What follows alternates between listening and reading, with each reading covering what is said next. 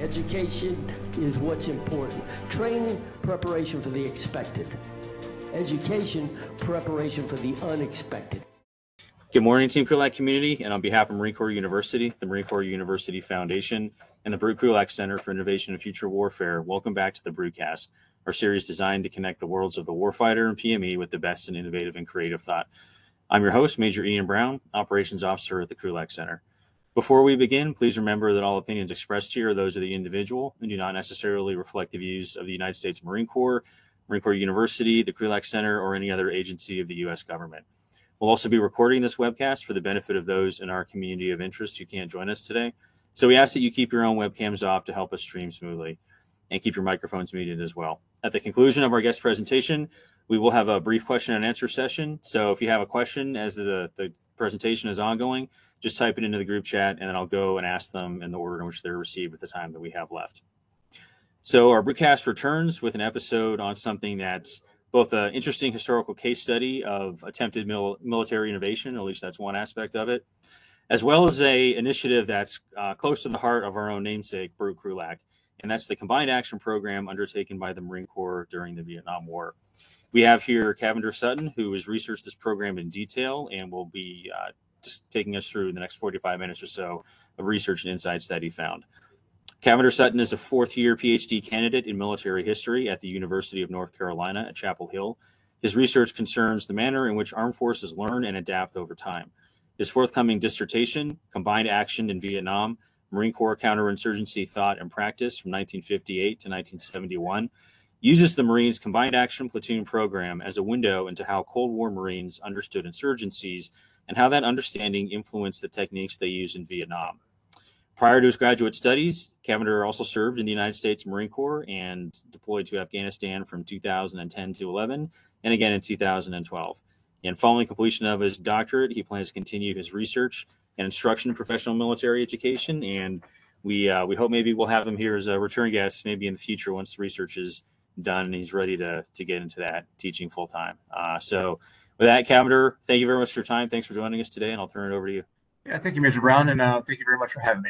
All right, so as the title suggests, today we're going to discuss the Marine Corps' Combined Action Platoon program during Vietnam. If you're unfamiliar with the program, here's a brief table of organization. Generally speaking, it was envisioned as a 15-man squad, 14 Marines, 1 corpsman, embedded in a Vietnamese village around the clock, 24 hours a day, 7 days a week, 365 days out of the year, so long as the cap was assigned to be in that village. Now, it's really interesting. These were all enlisted units led by a non-commissioned officer. When the program began, it was envisioned as, a senior NCO, a sergeant who's been around for a while, ideally a sergeant who's on his at least second, if not third enlistment. But oftentimes, there's corporals, 20, 21-year-old corporals. Marines with just a few years of time and grade leading these caps, which I find quite fascinating. Simply put, they're assigned to train, advise, and if need be, and often they did, fight alongside localized militias known as Popular Forces, which I will call PF for short. Generally, there were about 30 Popular Force soldiers to a platoon. Here you see a picture of a Popular Force soldier, approximately late 1965, early 1966. I'm not sure exactly when. But the Popular Forces were an interesting bunch. In theory, they're made up of men who were either too old or too young to be drafted into the Army of the Republic of Vietnam. However, that didn't always happen. Anyone else in a war that's been dragging on for 10 plus years like this one did, the PFs had personnel issues like everyone else did. So often they would take volunteers of all ages. So oftentimes PFs would volunteer for the force simply to avoid armed forces. It would allow them to stay close to home. Oftentimes, they just didn't have the motivation to leave home and go off and fight what they saw as a losing war. The Popular Forces' biggest disadvantage was their lack of support from the government of Vietnam. They were very poorly trained, if at all, oftentimes not at all. They were given antiquated weapons, most of which were U.S. hand-me-downs from World War II and the Korean War. As you see here in this picture, this soldier is carrying an M1A1 carbine, which was primarily used in World War II, to a lesser extent in Korea. They were very, very poorly paid as a result, very poorly organized, very low morale. Also, there was no centralized command of these Popular Forces at all. Generally, they fell under the control of the district chief Provincial chiefs, provincial level governments in theory were supposed to have control over these platoons, but based off of what I've seen, that rarely ever happened. However, early on, several Marine leaders, including Major General Lewis Walt, who was the I Corps commander from 1965 to 1967, recognized their biggest advantage and greatest source of potential was that they were local forces. They served in the villages in which they grew up and in which they lived. Therefore, they knew the people, they knew the terrain. Most importantly, they understood the social and political dynamics at play in each village. Now, this could be a blessing and a curse. If a PF was motivated to fight, he could be an indispensable asset to the Marines in that location. If he was not, he could be apathetic at best, antagonistic at worst. My research has found plenty of examples of both, the former much more common than the latter. But if you've been downrange before, you know that an apathetic set of boots is practically useless in a combat situation. So this is the kind of issues that these combined action Marines had to contend with as they tried to make this ad hoc program of innovation work. Now, in historiography, if you've been a Marine or if you follow the Vietnam, I'm sure you've heard of this book, Being West, The Village. Being West subsequently wrote a book called 1 Million Steps about my first deployment in Afghanistan. I highly recommend you check it out. But this is the most, this is considered the gold standard of CAP historiography. And not to say that The Village is a poor book, but it sort of leaves the impression that all CAP platoons shared the experience that these Marines here at Ben Nihaz, the village was called, shared. But that's not really the case. But unfortunately, this program has largely been ignored, omitted, skipped over in Vietnam War historiography, which is rather striking because there are mountains now of studies on the Vietnam War, many of which are quite good. As of now, there are only 3 monographs dedicated explicitly to the program, plus one of oral histories. I recommend you read them all. But I've noticed that reading through them, none of them quite contextualize the program and explain its true value. And really interesting dichotomy I've noticed in the literature is that the few books that deal directly with the CAP program, they generally leave you with uneven conclusions. They were okay in this matter, but they were okay in that matter, but. Whereas other works that discuss the program in passing, notably John Nagel's Learning to Eat Soup with a Knife, works like that, they tend to leave much more decisive, much more affirmative assessments of the program's vitality. Some of those are positive, some of those are negative, but I found that quite interesting. And as I continue with this research, I noticed that, really perhaps from a historical perspective, the real value in studying the CAP program doesn't really lie in judging its overall effectiveness. It does not lie in judging its overall impact in the war effort, because the unfortunate truth is the program was never expanded beyond 114 caps. That's what it hit at its height in the middle of 1969. And really, only 1.5% of all U.S. Marines who served in Vietnam found themselves serving in a CAP platoon. So its true value, I would argue, is that the Combined Action Platoon program actually provides a window into how Cold War Marines understood insurgencies, how they understood themselves, and how they understood their role in combating insurgencies during the Vietnam War era. And that's what we'll talk about today. Before we go any further, not to insult anyone's intelligence, I'm sure we have a very well-read audience here, but just to really quickly define insurgency and counterinsurgency, FM 3 TAC 24, the 2014 edition, defines insurgency as the organized use of subversion and violence to seize, nullify, or change political control of a region. It defines counterinsurgency as the comprehensive civilian and military efforts to designed to simultaneously defeat and contain insurgency and address its root causes. You'll notice, all right, there's 2 parts to this. There's a military element and there's a political element to it as well. And that latter definition is not that different from what the Marines took with them to Vietnam. The 1962 FM TAC 2-1, Operations Against Guerrilla Forces. This was, the most updated handbook on coin that Marines brought with them to Vietnam in 1965. Defined counterinsurgency as, quote, the entire scope of military, paramilitary, political, economic, psychological, and civic actions taken by or in conjunction with the existing government of a nation to defeat an insurgency. So with that in mind, as you can see from these 2 definitions, they're really not that different. But I want you to keep in mind there are 2 sides of coin. There's a hard side of coin.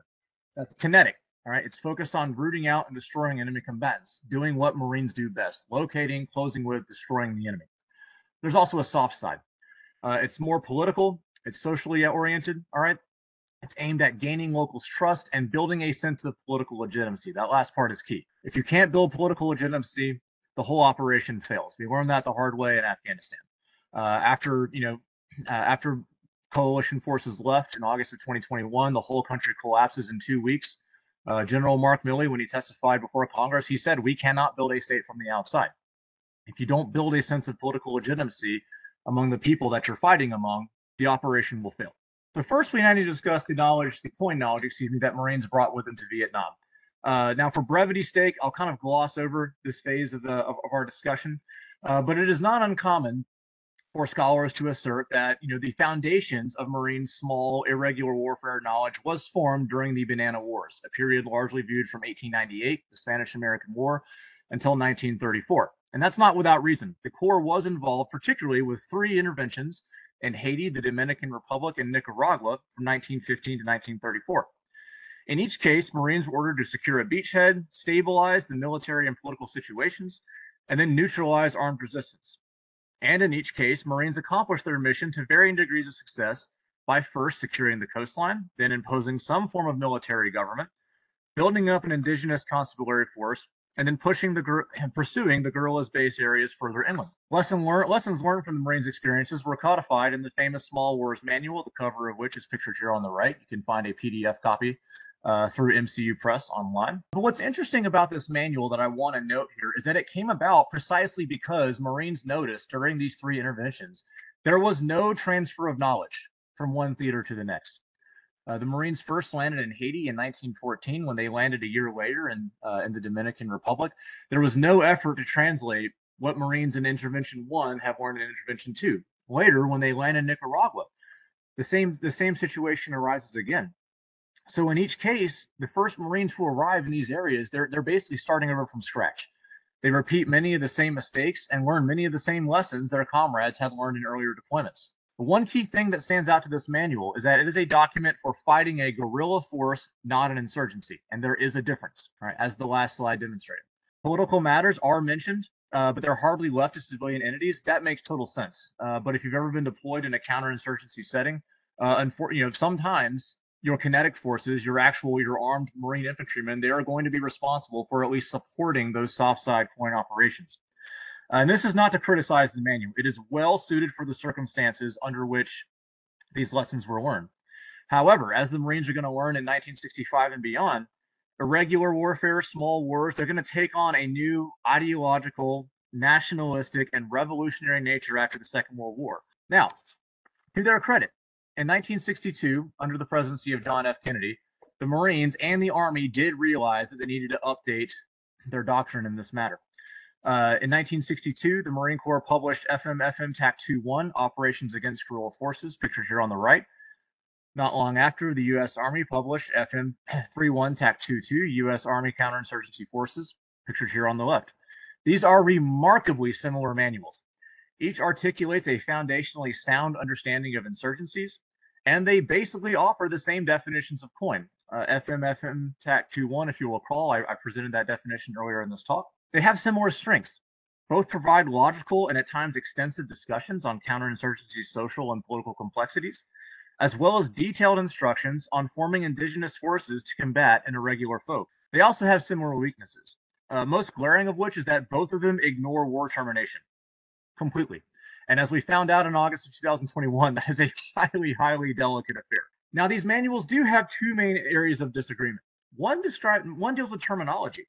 I think it's very interesting that FM TAC 2-1 is aimed against guerrilla forces, as its title suggests. Throughout the text, it constantly uses terms as guerrilla forces, rather than insurgents and insurgency, which the Army manual has begun to use by 1963. I argue this suggests that Marines are leaning heavily on their previous experiences enshrined in the Small Wars Manual, which uses the same terminology. Another area of disagreement concerns sustainment. How do insurgencies sustain themselves? And by extension of that, how do you concentrate your forces during a counterinsurgency operation? The Army adheres to what numerous scholars have called the partisan model. It assumes insurgent forces must receive direct support from an outside sponsoring power. It's rooted in the Army's observations of partisan activities in fascist-occupied regions of Europe and South Asia during World War II, and in communist insurgencies in Greece, Malaya, and South Korea immediately after the war. All of them had support of an outside power to varying degrees. The insurgent model which is what the Marine Corps manual subscribes to, acknowledges that a sponsor can play a significant role, but it also recognizes that a guerrilla force can sustain itself if it maintains access to the local population. This is a characteristic that Victor Krulak notoriously pushed, notoriously latched onto. He amplified this, and he did his best to insert this into the Marines' mindset as they prepared for an intentional irregular conflict. Now, through coercion or cooperation, a guerrilla force could extract food, taxes, and recruits, and take shelter among the population if they are allowed to maintain a connection with them. Now, this explains differing U.S. Army and U.S. Marine operational behavior in the war's early years. If you study these early campaigns, the Marines' largest operations occurred along the coastline. The Army's largest operations, notoriously the 7th Cavalry's insertion into the Iodring Valley, occur along in the hinterland near the borders. Now, how did Marines actually train for war before they first arrived in Vietnam in 1965? This is where the story gets interesting. They dedicated an overwhelming majority of their time and effort to integrating helicopters and heliborne movement into their amphibious capabilities in the interwar years. The chief question that they tried to solve was, how do you land large amounts of combat power ashore quickly in a potentially nuclear environment? That was the motivating factor, the introduction of atomic weapons. Now, there was a 1957 report on force organization and structure called the Hagaboom Board report, The entire thing is in the archives there at Marine Corps University. And it did conclude that Marines were unlikely to fight the USSR or Warsaw Pact forces directly. Their most likely engagement would be against Soviet proxies along the global periphery. It argued that amphibious and vertical envelopment efforts should continue, as it will prepare the Corps for both high and low intensity conflict. So it's almost like they're trying to have a joint force capabilities, what they're trying to develop. While this is all going on, there were certainly some rhetorical shifts towards irregular warfare and counterinsurgency in the early 1960s. Again, this coincides with John F. Kennedy's presidency. There's a large volume of guerrilla warfare and coin material published in the Marine Corps Gazette starting in 1962. In fact, the January 62 edition is totally dedicated to the subject. Counter-guerrilla training is also first introduced into the basic school curricula in 1961. That is the 6-month course that all newly minted Marine second lieutenants must attend between officer candidate school and their MOS training. There are 51 hours of instruction by 1962, 78 hours of instruction by 1964.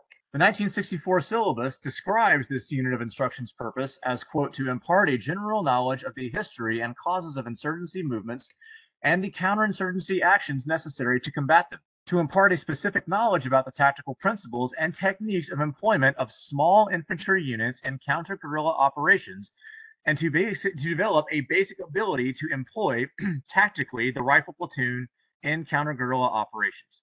And this quote right here, and this is not the only one, but I'm zeroing in on this one, this quote highlights the main issue with training for counterinsurgency prior to Vietnam.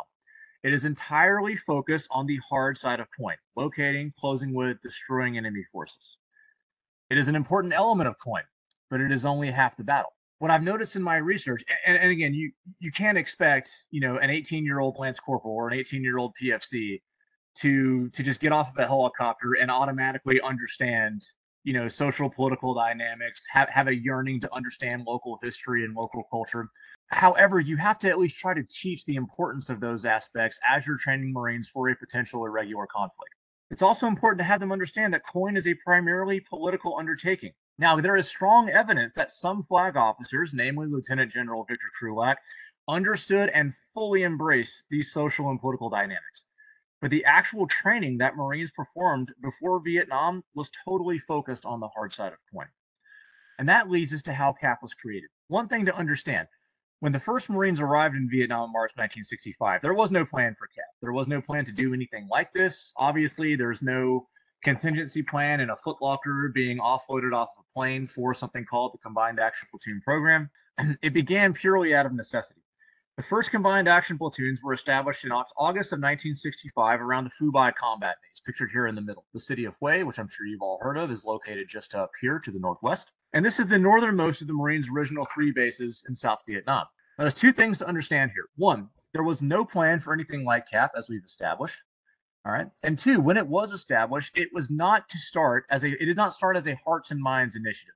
There's nothing about the soft side of COIN that dictated how and why these platoons began. Now, 3rd Battalion, 4th Marines was originally responsible for this area of operations, and as the situation deteriorated, BLT 34 was ordered to push out and expand its security bubble around the Fubai combat base. Now, they quickly ran into 2 problems. Number one, even as they pushed out, and they primarily were concentrating their operations in this area here to the southwest, known as Zone A, they noticed that in their rear, insurgents or guerrillas were infiltrating into these villages and launching rocket mortar attacks on the airfield. Simply put, by the summer, the battalion commander realized that he had more battle space than he could possibly cover with a lone battalion. However, due to political constraints, he's not getting any more reinforcements. So the issue he has to confront is, how do I secure my rear area while simultaneously trying to expand my security bubble? Now, one of his civil affairs officers, a First Lieutenant John Mullen, came to him with an idea. He said, "Look, sir, there are these local units named Popular Forces. Now, they're not particularly good. They're not particularly motivated. However, they're locals. They know the area. And despite being poorly trained, equipped, and motivated, they could present a potential solution to the defensive problem that 3-4 was facing around Fubai. The trick was to figure out how to adequately train and motivate them to fight." So the battalion commander first experimented by sending rifle platoons into the villages by day to train, run day patrols with these Popular Forces. That met moderate levels of success. However, at the end of the day, by and large, the rifle platoons, they RTB. When the sun goes down, the Popular Force troops, they take off their uniforms, they hide their weapons, and they just revert back to the same behavior that they were using before the Marines arrived. Clearly, the issue is not going to be solved unless Marines can stay and fight. However, the original issue is that he doesn't have enough people. So he decides, all right, I'll leave squads. So he taps a Marine First Lieutenant named Paul Eck to oversee the project. He tells them to select, 4 squads worth of Marines, train them up, send them into these villages, and leave them there. Live alongside the Popular Forces, train them day and night, patrol alongside them day and night. Surely that will boost their confidence. Now, Eck was chosen because he had previously deployed to South Vietnam with a Special Forces Advisory Unit. He knew the Vietnamese language. He knew the culture. He knew the history. A criminally short explanation of what he did is that he selected his Marines, roughly 45 in all. He basically gave them one week crash course in the basics of the Vietnamese language, Vietnamese culture, tried to teach them about the social and political dynamics that dictated village life. And then these Marines were released to go live and work inside of these villages. Right here, you see this Marine holding this rifle. This is Paul Eck. These men are here on the left are some Popular Forces soldiers in 1965. And the first 4 caps are established here, sort of a semicircle around the Fubai combat base. And things worked well enough at first. Enemy fire from these areas on the airfield subsided. CAP's presence allowed the 3-4 line companies to concentrate clearing areas beyond the airfield's immediate surroundings. The Popular Forces were more willing, but still sometimes reluctant, to go out on patrols and ambushes as long as the Marines went with them. In some cases, village elders and other local leaders who were friendly to the government of Vietnam felt safe enough to start sleeping in their homes again. And the Marines didn't realize at the time, but some of these caps, particularly the southernmost position here at Loc Bon, lay along key trailheads that connected coastal villages with Viet Cong havens in the mountains. So they established 2 more to the north. And by the end of the year, as this map shows, all hell breaks loose around this area, particularly around this trailhead here at Loc Bon. Now, 3-4 commanders, they interpret this as a sign that caps are angering and disrupting Vietnam forces. And in a lot of cases that they were. However, this is a sneak preview of a broader pattern that will emerge, where for most of the program's existence, cap effectiveness is going to be judged based on the same metrics as regular infantry battalions or regular infantry platoons, based off the number of patrols ran, amount of contact, enemy casualties inflicted, etc., etc. Now, in early 1966, the cap concept will expand to Da Nang, by far the Marines' largest area of operations in the early days in Vietnam. And this is where the story, again, takes an interesting turn, and it becomes a bit problematic. This is a massive AO. There were originally 3 battalion landing teams, 1-3, 1-9, and 3-9, and they spend the latter half of 1965 constantly running operations, trying to secure this area, trying to expand that security bubble, but they're running into the same issues that 3-4 ran into up at Fubai, and that is that bad guys are using the villages behind them to get dangerously close to the airfield and launch attacks from there. So eventually, Louis Walt, he takes note of the experiment going on at Fubai. He sees the Popular Forces as an untapped asset who could hold villages that the Marines and ARVN forces had already cleared. So he decides to try to replicate the program. However, much like those Marines in the Banana Wars half a century before, At Da Nang, the Marines make the same mistakes, or they repeat the same errors that the Marines at Fubai had made just a few months before. In December of 1965, 3rd Battalion, 9th Marines is assigned to go into villages by day, train popular force units, but they do not establish a permanent presence. So they run into the same problem. The popular forces, they stand relatively tall, they go on patrols, they take part in their training activities as long as the Marines are there. Once the Marines depart, they revert back to their earlier behavior. So in February, the Marines realize that they have to do what the Marines in Fubai had done, leave small units in these villages. So they established a set of caps around Da Nang, and by July 1965, all these dots represent individual caps around this area. And General Walt's stated intention here was to use the popular forces and caps, quote, to hold the rear areas by fighting the Viet Cong in those villages, end quote, in order to free up for infantry forces for offensive operations further inland. As far as I can tell, that is the extent of the instruction they were given. Unlike at Fubai, these Marines received no preparatory training whatsoever. Nothing about language, nothing about culture, nothing about living among the Vietnamese. They were just selected, dropped in the village, and told, hey, boys, they're that way. Go get them. And their orders overall are to go out, find, and kill VC. That's exactly what they did. They were Marines. They leaned back on what they knew how to do best, and that is precisely what they did. These caps make frequent contact with the VC, which again is interpreted as a sign that they are working. General Wald is quite pleased with the earlier returns. He orders more caps created. As the map here on the right shows, they are placed along other than the airfield, they are placed along lines of communication here that run from the main base at Da Nang out to more remote infantry battalions that are operating in the country's hinterland. And this entire process, it repeats itself when CAP expands to Chu Lai in the summer of 1966, which is the Marines' southernmost enclave. As elements of the 1st Marine Division begin to arrive in force in that area, they run into the same problem. They're running clearing operations, but they can't hold the rear areas. So again, they decide to copy the CAP concept, and they more or less follow the pattern that that Da Nang used. No preparatory training.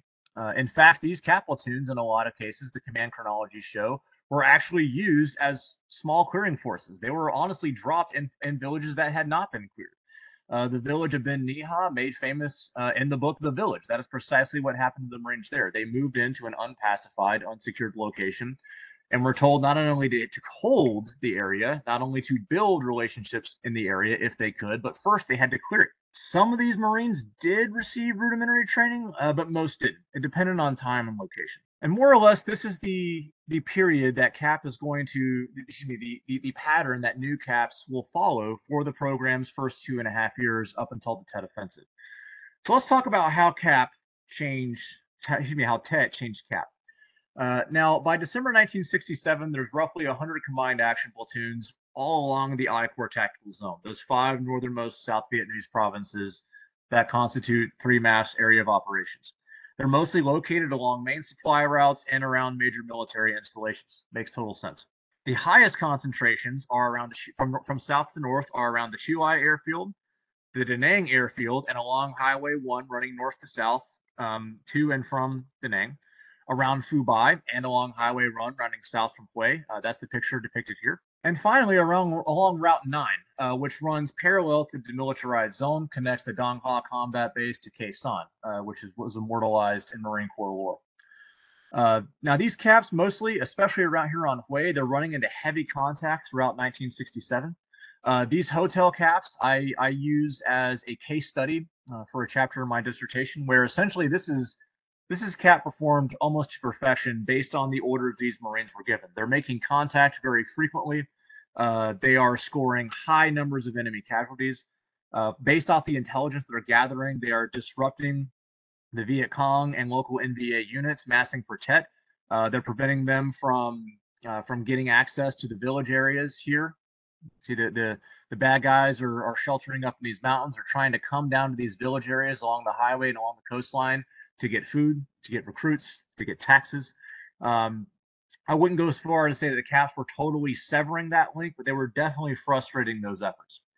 So it's not a coincidence that when the Tet Offensive begins and when the communist forces are running preparatory operations, they are targeting these caps. Dozens of caps are hit either in the opening hours of Tet or just before. Nearly every single cap on this map is attacked in the opening hours of the Tet Offensive. Many of them are overrun. However, in no case were the bad guys able to hold the ground. In every single case, the Marines were either able to hold on to their position or counterattack and retake it after VC and NVA forces had taken the ground. But what's interesting here is that what Tet tells Marine commanders is that, maybe we're not doing something right with how we're emplacing these combined action platoons and how we're employing them. Lieutenant Colonel Robert Kelly, who oversaw all the cap platoons here around Phu Bai, he was actually rethinking and arguing as early as the fall of 1967 that perhaps establishing compounds, depicted here in this map on the left and this picture on the right, perhaps that's not the way to go. It's essentially a small patrol base that these platoons are based out of. Now, the advantage is that you have a physical projection of Marine Corps and, more importantly, South Vietnamese government power within each village that hosts a cap. That's good. If the locals need help, they know exactly where to go. If the corpsman is running, a medical clinic, the locals know exactly where to go. But on the flip side, if the bad guys want to attack these Marines and PFs, they also know exactly where to go. Especially in 1967 in the Tet, most combined action platoons had just a horrifically high casualty rating. Based off of the research that I've done off of the Marines, the Cap Marines that I have personally surveyed, which is well over 50, something like 58% of them were Purple Heart recipients. And that's a lot. That's higher than a lot of mainline infantry units. So their decision was to go mobile. Right here is a picture of Cap Hotel 8 the morning after Tet. As you can see, it was destroyed. This cap was temporarily overrun, but the Marines did hold on. So the solution was to go mobile. They closed down the patrol bases, they closed down the compounds, and what the platoons decided to do was essentially run a never-ending satellite patrol. They're never going to stay in one place for very long. They're never going to hunker down in one spot. They're constantly going to be on the move so that the bad guys don't know where and how to find them. As with the compound caps, there are advantages and there are disadvantages. From the bad guys' perspective, it is now much more difficult to find them. The command chronologies do not indicate compared to before Tet. I'm not going to compare it to during Tet, but compared to before Tet, they're still making contacts relatively frequently. However, the casualty rates go down significantly, largely because these compounds are not getting hit. They're not getting overrun anymore because there's no concentrated compound from which to attack or on which to attack. Now, on the flip side, it's more difficult for the bad guys to find the Marines, but it's also more difficult for the civilians to find them. Now, I've received mixed reviews on this matter from combined action Marines. Some of them do have reported that, some locals were more willing to come forth with intelligence once they had gone mobile, because now the locals don't have to worry about being seen, by their neighbors for going to the cap compound, because not everyone knows where it is.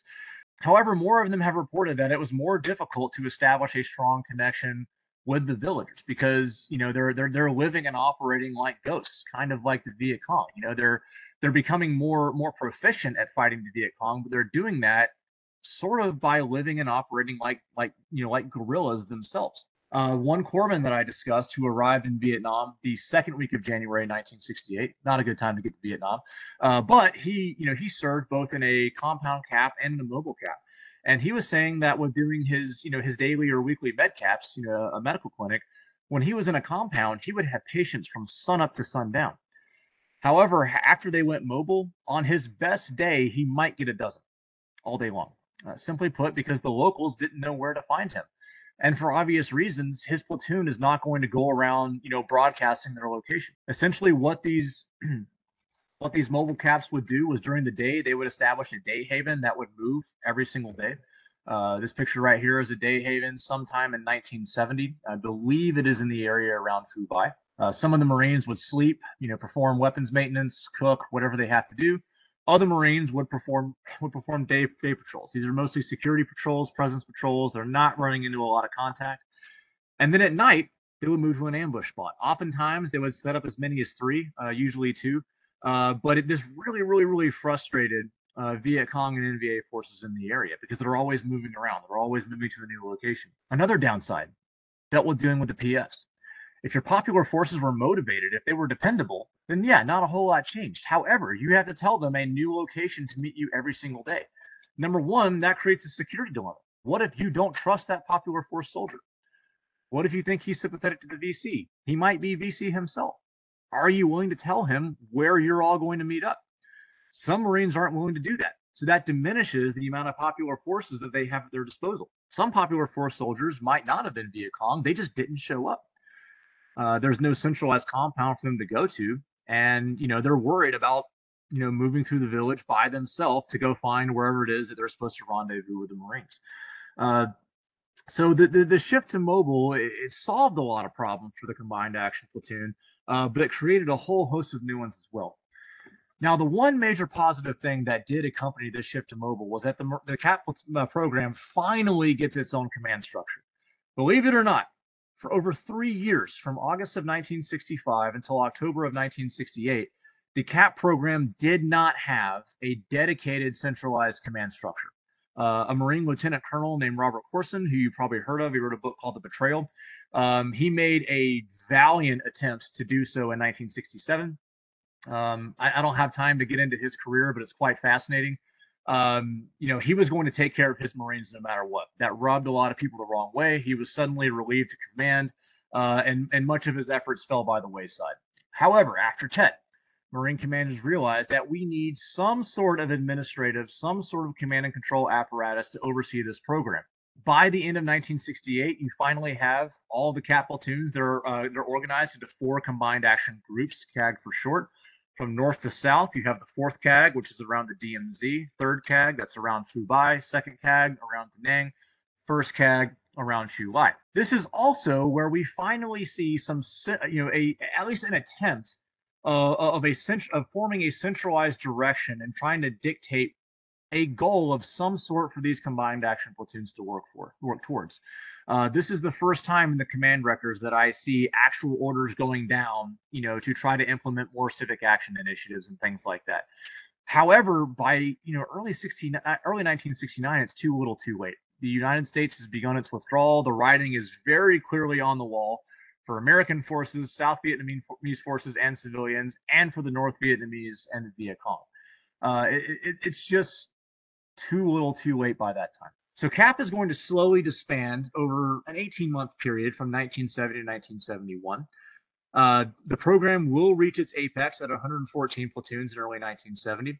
Most of those, however, are going to be disbanded by that September. And one thing that's interesting is that although the Marines did have a Hamlet evaluation system that they tried to use to determine whether or not a village was able to secure itself, those criteria, as far as I can tell, did not dictate when a CAP was moved or when it was disbanded in any way, shape, or form.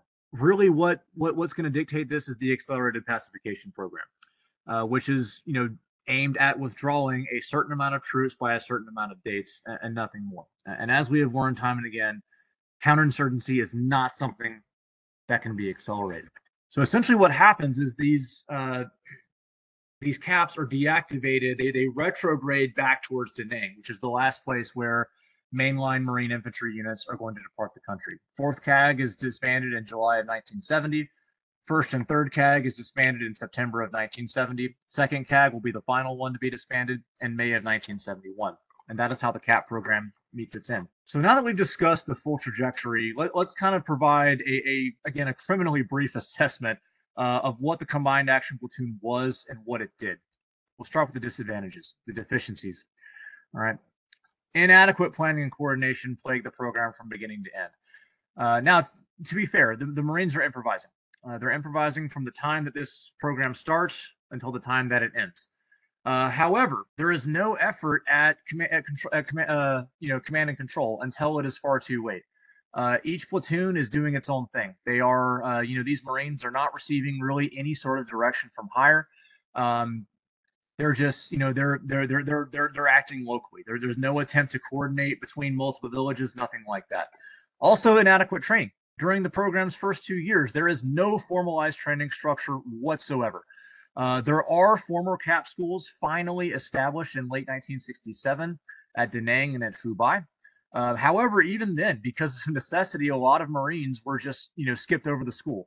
In 1967, it was because the program was expanding so rapidly, they just simply did not have time to train Marines before they put them into the villages. In 1968, it was because Caps were taking such high casualties that, again, they did not have time to train these Marines. They just needed bodies to replace men they had lost in the villages. Recruiting qualified Marines was also an issue that eluded the Combined Action Program from beginning to end. Both Brute Krulak and Lieutenant Paul Eck famously said that in 1965, all of these Marines were hand selected. They were all volunteers. They were highly motivated to live and work alongside the Viet Cong. Excuse me, oh my word, aside the South Vietnamese and the Popular Forces. I have researched this issue extensively, and from what I can tell, that is not true in any way, shape, or form. I actually wrote an article about this that was just published in the Marine Corps History Journal in their winter edition that was just published. I would invite you to check that out if you want more information on that. But in brief, Marines joined the Combined Action Platoon for a variety of reasons. Some of them were the ideal volunteers that the program was looking for. Many more volunteered just simply because it was a way out of the grunts. They realized that they thought that it was going to be less dangerous. In some cases, that was true. In some cases, that was not. They thought it would be a much easier duty. My generation of Marines, we would call it skating. I'm not sure if that's something that the kids say now, but which again, in some cases that was true. In a lot of cases, it wasn't. However, and there's also considerable evidence that commanding officers, particularly company grade officers, would use the Combined Action Platoon to get rid of troublemakers, get rid of Marines who were incompetent or had bad attitudes, which is precisely not the Marine that you want to go into a program like this. Because as a 1968 report said, a troublemaking, unmotivated Marine, the Combined Action Platoon is exactly where he can do the most damage to the American effort in Vietnam. In late 1969 and in 1970, there's also very significant evidence that they stopped recruiting Marines from units already in country. Prior to that, you had to have been in country for at least 3 months. No recorded disciplinary issues, allegedly, things like that. In the latter stages of the war, they began to volunteer Marines. Sometimes they would ask for volunteers. I've interviewed several who were voluntold straight out of ITR, Infantry Training Regiment, at Camp Pendleton. No idea where they were going, what they were going to be doing. They just pulled them out of the ranks, said, "Hey, this is where you're going," and they dropped them into a village. So this recruitment issue is something that really, solving that problem eluded the Marines from the program start to finish. Also, the Combined Action Platoons, and I think this stems from the lack of command and control. They rarely had a plan in place to work themselves out of a job. I have interviewed Marines who were there in 65, who were there in 71. In no case have I uncovered any evidence whatsoever that there is a codified plan of how we are going to teach these popular forces to do this job on their own once we leave. I've encountered no evidence that there was any sort of sense of urgency to impart, that knowledge, impart those capabilities on their Vietnamese counterparts. Finally, there is the inescapable issue of space. And this is not something unique to the Combined Action Platoon program. This is something that all American forces encountered in Vietnam. There were simply too many villages, and not enough Marines to spread this program to the point where it could have made a meaningful impact on how the war was going. Now, that does not mean that the Combined Action Platoon was a waste. That does not mean that it did not accomplish anything. It could be a very effective way to deny communist forces access to the population, all right? Deny them access to food, recruits, and taxes. It could be an effective way at securing lines of communication, which is how the program was primarily used in its infant stages. It could also gain invaluable intelligence from locals. In that chapter that I'm writing on the case study at the Hotel Caps, there's pretty clear evidence that the Marines, they didn't know that the Tet Offensive was coming, but they knew something pretty big was coming in that area.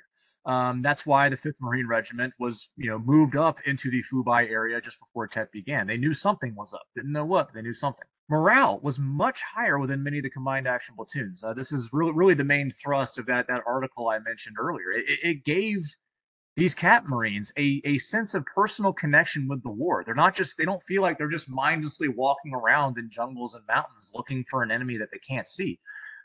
They became, in a lot of cases, they became a part of the villages in which they lived and in which they operated. They took part in the local economy. They, in almost every single case, almost every single Cap veteran I've consulted, They're invited to social institutions. They're invited to weddings, to feasts, to other social celebrations. I've encountered evidence of Catholic Marines going to Catholic Mass and worshiping alongside South Vietnamese Catholics, which is just fascinating. Uh, and really, even in the war's later stages, there's pretty clear evidence of a lot. And again, not in every case, but in a lot of these Cap Marines, they're feeling like they still, they're doing something worthwhile in this war.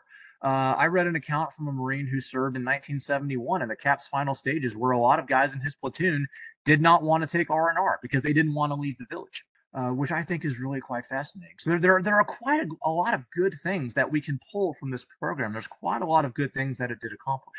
So to conclude, CAP was indeed an innovative approach to the war in Vietnam, but not one that could have defeated the insurgency on its own. How Marines thought about irregular warfare and practiced for it prior to Vietnam curtailed the program's potential. It also demonstrates an evolution of thought in Vietnam. The CAP program evolved from a counter-guerrilla initiative focused on kinetic action to an attempted counterinsurgency organization. However, CAP activities typically did not reflect this conceptual shift because that is just not how these Marines are wired to think.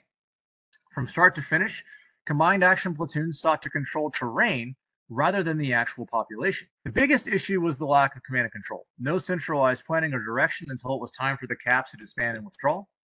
Without clear direction from higher and armed with knowledge gained from a training regime solely based on high-intensity conflict, that's the pre-war training regime, CAP Marines excelled at the hard side of coin, but struggled to implement its softer side.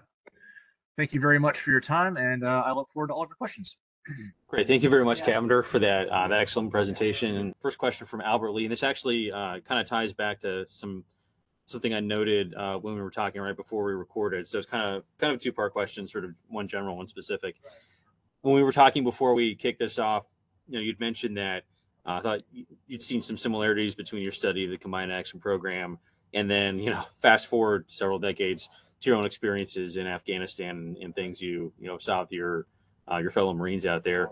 And then, so I guess part one of this is, could you elaborate on some of those similarities that you sort of saw as you were going through your research for this? And then second part, and this is Albert Lee's question, is specifically you noted on the recruitment of Marines fresh out of ITR with like zero familiar, they're fresh out of basically, I think we call it, our IOC or Advanced Infantry Training Battalion today, or school. It was ITB when I was coming up. Yeah, ITB. So, SOI, and then you go into AITB, and then I think you're off to your infantry platoon. Mm-hmm. With that, would you consider that challenge of the fresh out of training and then off to Vietnam comparable to some issues seen by the U.S. military sort of as a whole across the global war on terror in terms of recruiting and retaining talent that understood the situations in Iraq and Afghanistan? Yes, absolutely.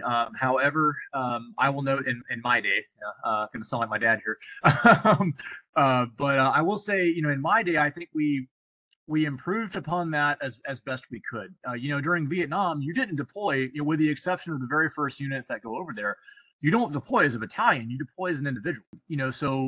So fast forward to, I was, too young for OIF, but at least in the OEF days, your workup for your deployment is at least a 10 to 12 month process.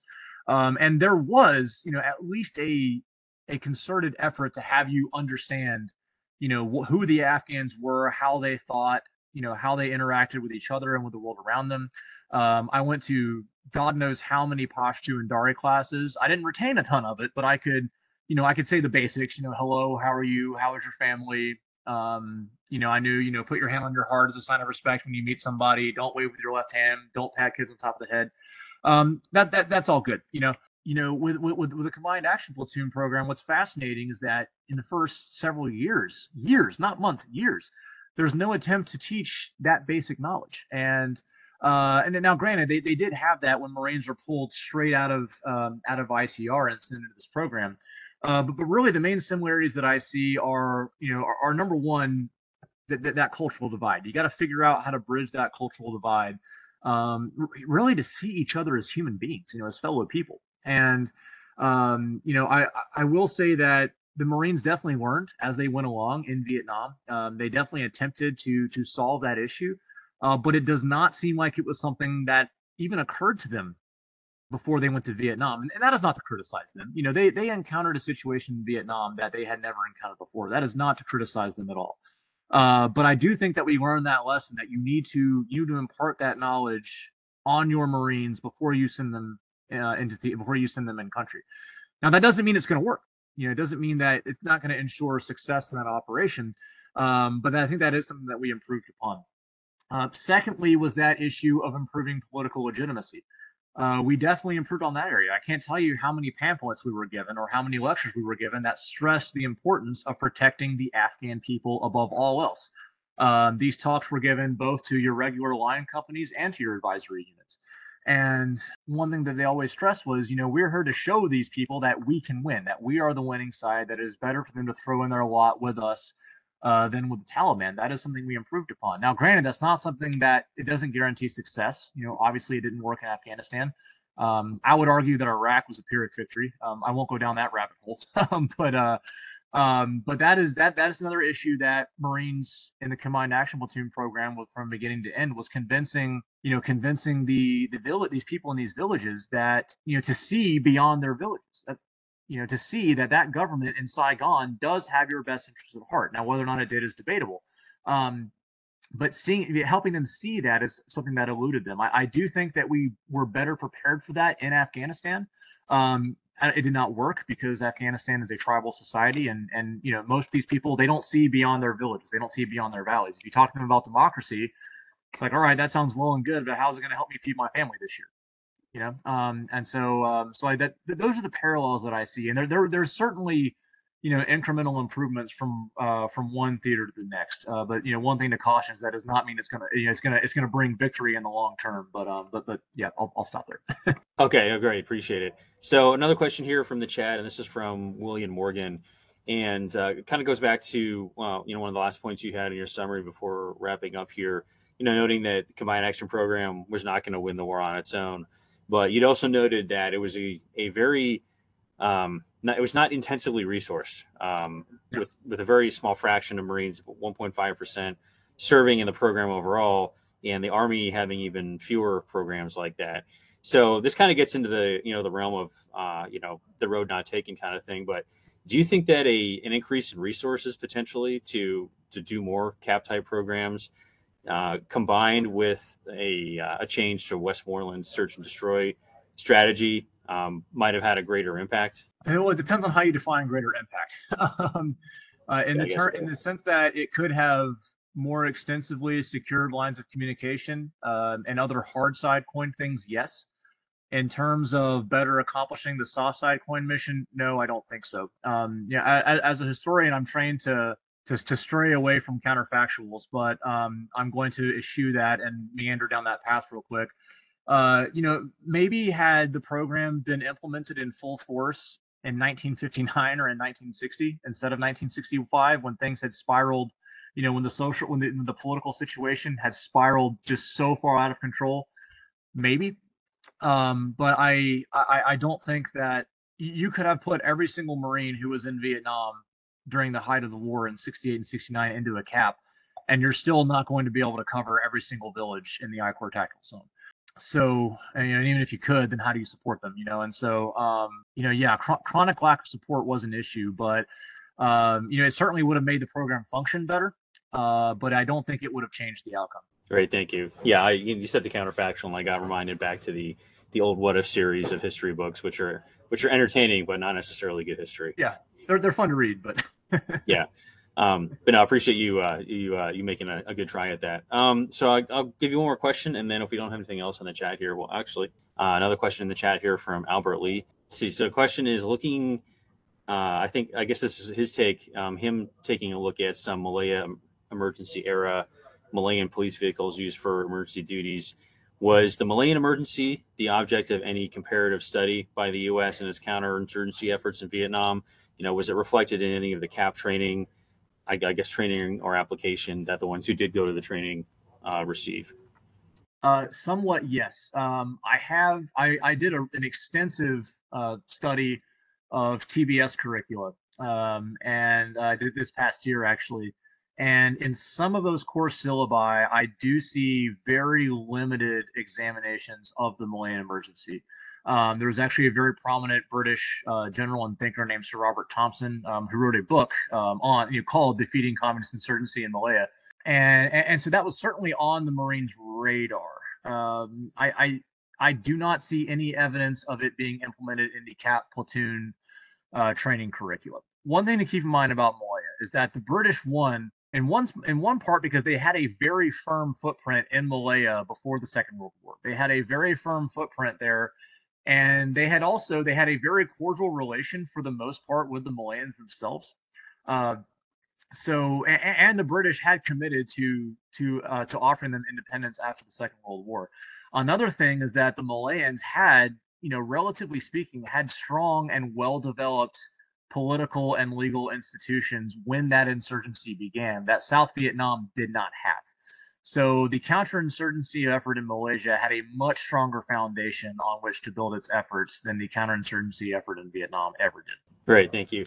All right, I'll throw my question out there, and then we can go ahead and wrap things up here. But it's sort of a broader ranging question about your overall look, and I'm sort of asking it in line of our own Center of Innovation and Future Warfare here is, from what you've looked at the program, you looked at the things that were weak and the things that were strong, but what are a couple of key takeaways about what they did that you think are still worth modeling or maybe adapting in both the Marine Corps or across the armed services today for future operations? So I do think that there is a lot of merit in fighting a conflict like this at the village level, at the personal level. It made the war personal for a lot of these Marines, where they're not just counting down the clock until their 13 months are up and they can go home. They are, in a lot of cases, they are committed. They're committed to the fight because they're committed to the people. They're committed. They might not necessarily understand them. They might not even like them, but by living next to them and living among them day in and day out, they're seeing that they're human beings. They're just trying to get by and provide for their families. They're just trying to survive. And in a lot of cases, that made this war personal for these Marines. Brute Krulak famously argued in First to Fight that 60% of CAP Marines volunteered to extend their tours by 6 months so that they could stay with their villages. Now, there is a caveat to that figure that he does not elaborate on. That is based on the very first four CAP platoons that were set up around Fubai in 1965. 60% of those Marines did extend to stay. I've done my best to try to figure out how consistent that was throughout the program's 6-year lifespan. Unfortunately, 3 Math did not take detailed records on that. But from what I can gather, the rate was not 60%, but it was definitely around 40, which is much higher than regular units, especially among the infantry.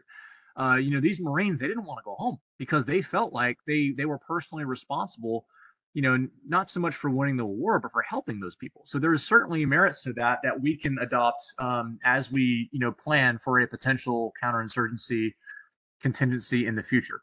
Now the trick is to balance that with your more kinetic line company, line battalion operations, because it seems like there's a pretty clear symbiotic relationship between the two, at least within the CAP's trajectory. I'm working on editing a book with a CAP veteran named William F. Nimmo, who did a pretty impressive detailed study of the Combined Action Platoon up until the 1968, up until the Tet Offensive. And really, that is the central theme of his book. And I think there's a lot of merit to that. Now, I'm not a practitioner. I left the Marine Corps over a decade ago. What that process looks like, I'm not sure, because I've never commanded an infantry company. I've never commanded a battalion. But I do think there is a merit to welding those two ideas together, because it shows the Marines why they're there. Or the soldiers or whomever, why they're there. And it certainly fosters a more deep connection to doing the job right and standing up for these people and doing your best to help these people. Hopefully that answers your question. Yeah, it definitely does. And I don't want to wander down another hole too long, but I think your point about like the personal connection aspect has been really key. And I know that from our side here on the Krulak Center, separate series, we've been doing a lot of intensive look at the war in Ukraine going on right now for coming up on a year here now. But Part of what we've sort of tried to bring to the wider audience here and those who follow us is like those people's stories. So we've been fortunate enough to have, I think, 3 or 4 individuals in Ukraine talking to us live from where they're at to give that perspective. And yeah, I think it really makes it real, real in a sense that, we're not just talking about whatever the map changes are on any given day, or, numbers of tank destroyed. Like there's human beings involved, and they're, it might be, they're one small sort of data point on that field, but it makes you realize there's a lot more out there. And they know what they're fighting for. And that explains why they've performed the way they have so far. Those people know what they're fighting for. The Russian soldiers, by and large, do not. And so, morale is important. And so. Yeah, and I think that contrasts in a good way. Well, contrast or parallels going back to Vietnam Combined Action Program is that morale, that both the moral factor and the morale factor is understanding why you're there and what you're doing. So, I get that maybe Baruch Krulak had a smaller data set that he was talking about, but I think that 60% extension is a pretty key point, knowing they at least knew what they were fighting for and they wanted to. And even if it was as low as 25 or 30%, that is still very significant.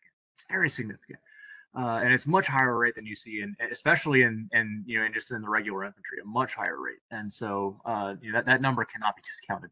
Yeah, there's definitely dynamic going on there that motivated those Marines. Okay, we've been past an hour, and I want to make sure that we let everybody else transition to the rest parts of their day. So, Cavender, Sutton, thank you very much for your time today, and as well, kind of working with us to find a time to schedule it. Sometimes it's hard to make all the stars align, but thanks for your persistence. And as well, it's always great to have a former Marine on the program and sort of show our PME audience, especially, that, hey, this is something you can do once you get out, right? And to the rest of our audience, thanks for joining us today. And as a reminder, this is just the first in a aggressive broadcast schedule we have going this week.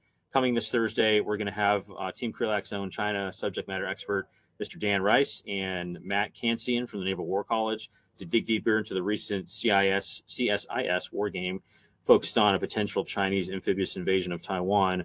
And then Friday, we welcome 2 Marines from Training and Education Command to dig into the meat of the new Training and Education 2030 report/plan, which is the third leg of the triad supporting Force Design 2030 under the Commandant's Plan and Guidance. Another 2 great episodes to make sure that you guys, everybody, register and follow us, because it could be good.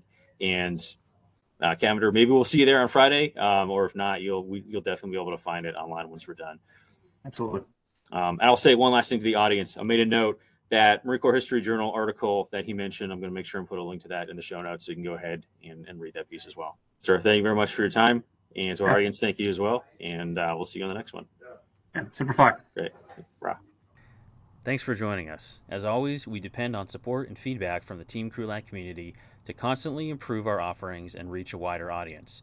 So if you have feedback on this episode, please take a moment to fill out the survey linked in the show notes to help us do better. Also, if you enjoyed this episode, please hit the like button and subscribe to our channel on YouTube, or leave us a review on the podcast app of your choice.